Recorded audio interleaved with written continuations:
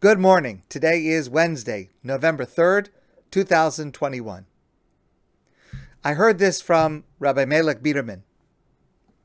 A man came to Bet Din, to a Jewish court, and he said, I want to summon the moon to a din Torah, to a court case. I have a complaint against the moon. So the judges said to him, what's your complaint against the moon? The man said, wherever I go, the moon follows me. If I go east, the moon goes east. If I go west, the moon goes west. The moon is harassing me. The moon is tormenting me. So the judges said, your complaint is valid, but before reaching a decision, we have to hear the other side. Come back tomorrow. The next day, the man comes back to Bet Din, and the judges say to him, the moon admits to your claim, but the moon says you start it. You provoke it by looking at the moon. Stop looking at the moon, and the moon will stop tormenting you. Now that story is a fable, but the lesson is dead serious. It is something that is counterintuitive, but it is guaranteed true, and it's based on our Torah portion. Rav Chaim Volozhiner was a great scholar in the early 1800s. He was the primary disciple of the Vilna Gaon, Rabbi Eliyahu of Vilna. Whenever I think of Rav Chaim Volozhiner, whose works I have studied for many, many years, I always remember that in New York, there is a well-known, heavily advertised Cadillac dealership, Volozhin Cadillac. It's on New York radio, TV. If you live in the New York area, you cannot avoid hearing about Volozhin Cadillac.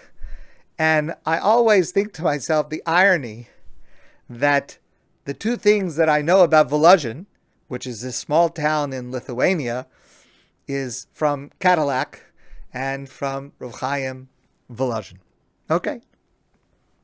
Rav Chaim Volozhin makes a claim, and he says about this, now it's going to sound unbelievable, it's going to sound counterintuitive, but he says about this claim that it is baduk umenusa, which means it is tested and proven. It is guaranteed to work.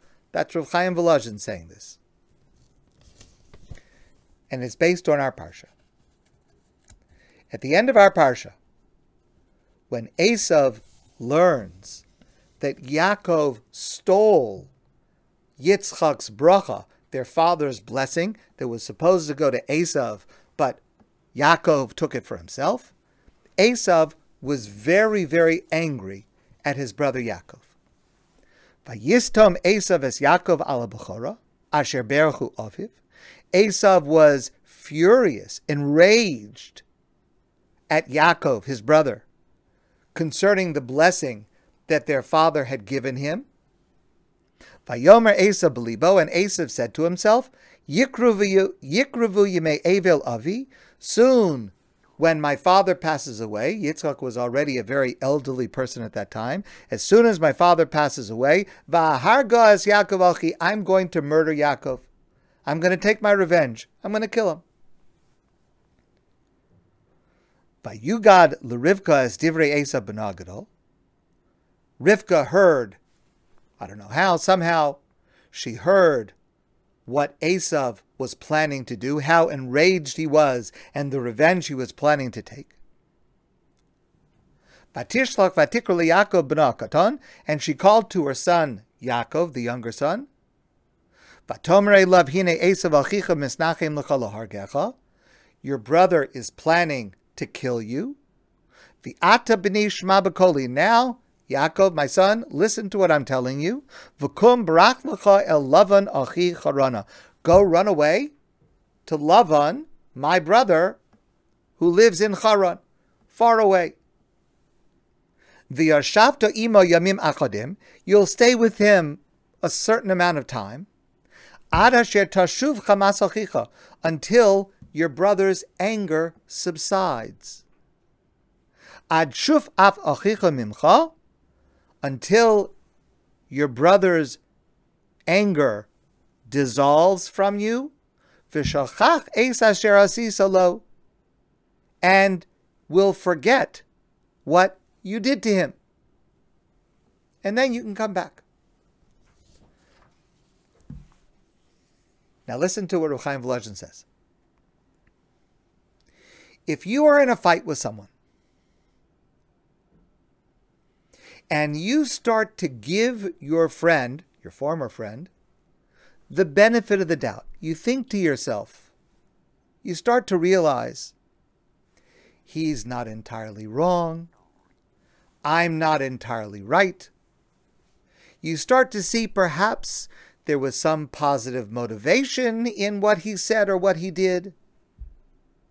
Maybe when you start to look very, very carefully, you'll be able to see that he is not such a terrible Rasha, wicked person, and you're not such a great tzaddik, a righteous person after all.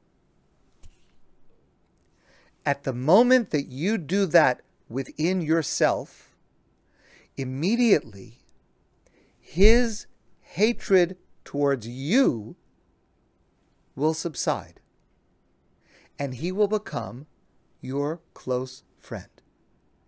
That sounds crazy. If it's happening internally to me, how does that other person even know what I'm thinking? It sounds crazy. But Reb Chaim Volozhin says, Baduk umnusa, it is tested and proven, and it's based on this pasuk. Rivka says to Yaakov, your brother is very angry. You can't get more angry at a person than wanting to kill them. Very angry. Run away.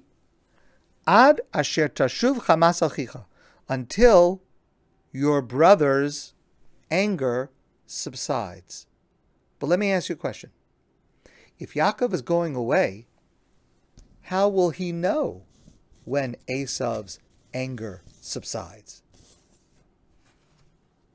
That's the next words that Rivka speaks. Ad shuv af achicha mimcha, which can be translated as, when your anger at Esav subsides. In other words, what Rivka is saying to Yaakov is, as soon as you, Yaakov, let go of the anger that you have towards Esav, at that moment, Esav's anger toward you will dissipate. It all depends on you. Now, it took Yaakov a number of years to achieve this, but it worked. And when the brothers next meet, which we'll learn about in a couple of weeks, they met as loving brothers. Their past anger vanished. It's not easy to do sincerely, but it is a guaranteed path to dissolving anger. My friends, I want to wish you a great day, and I look forward to seeing all of you soon in person.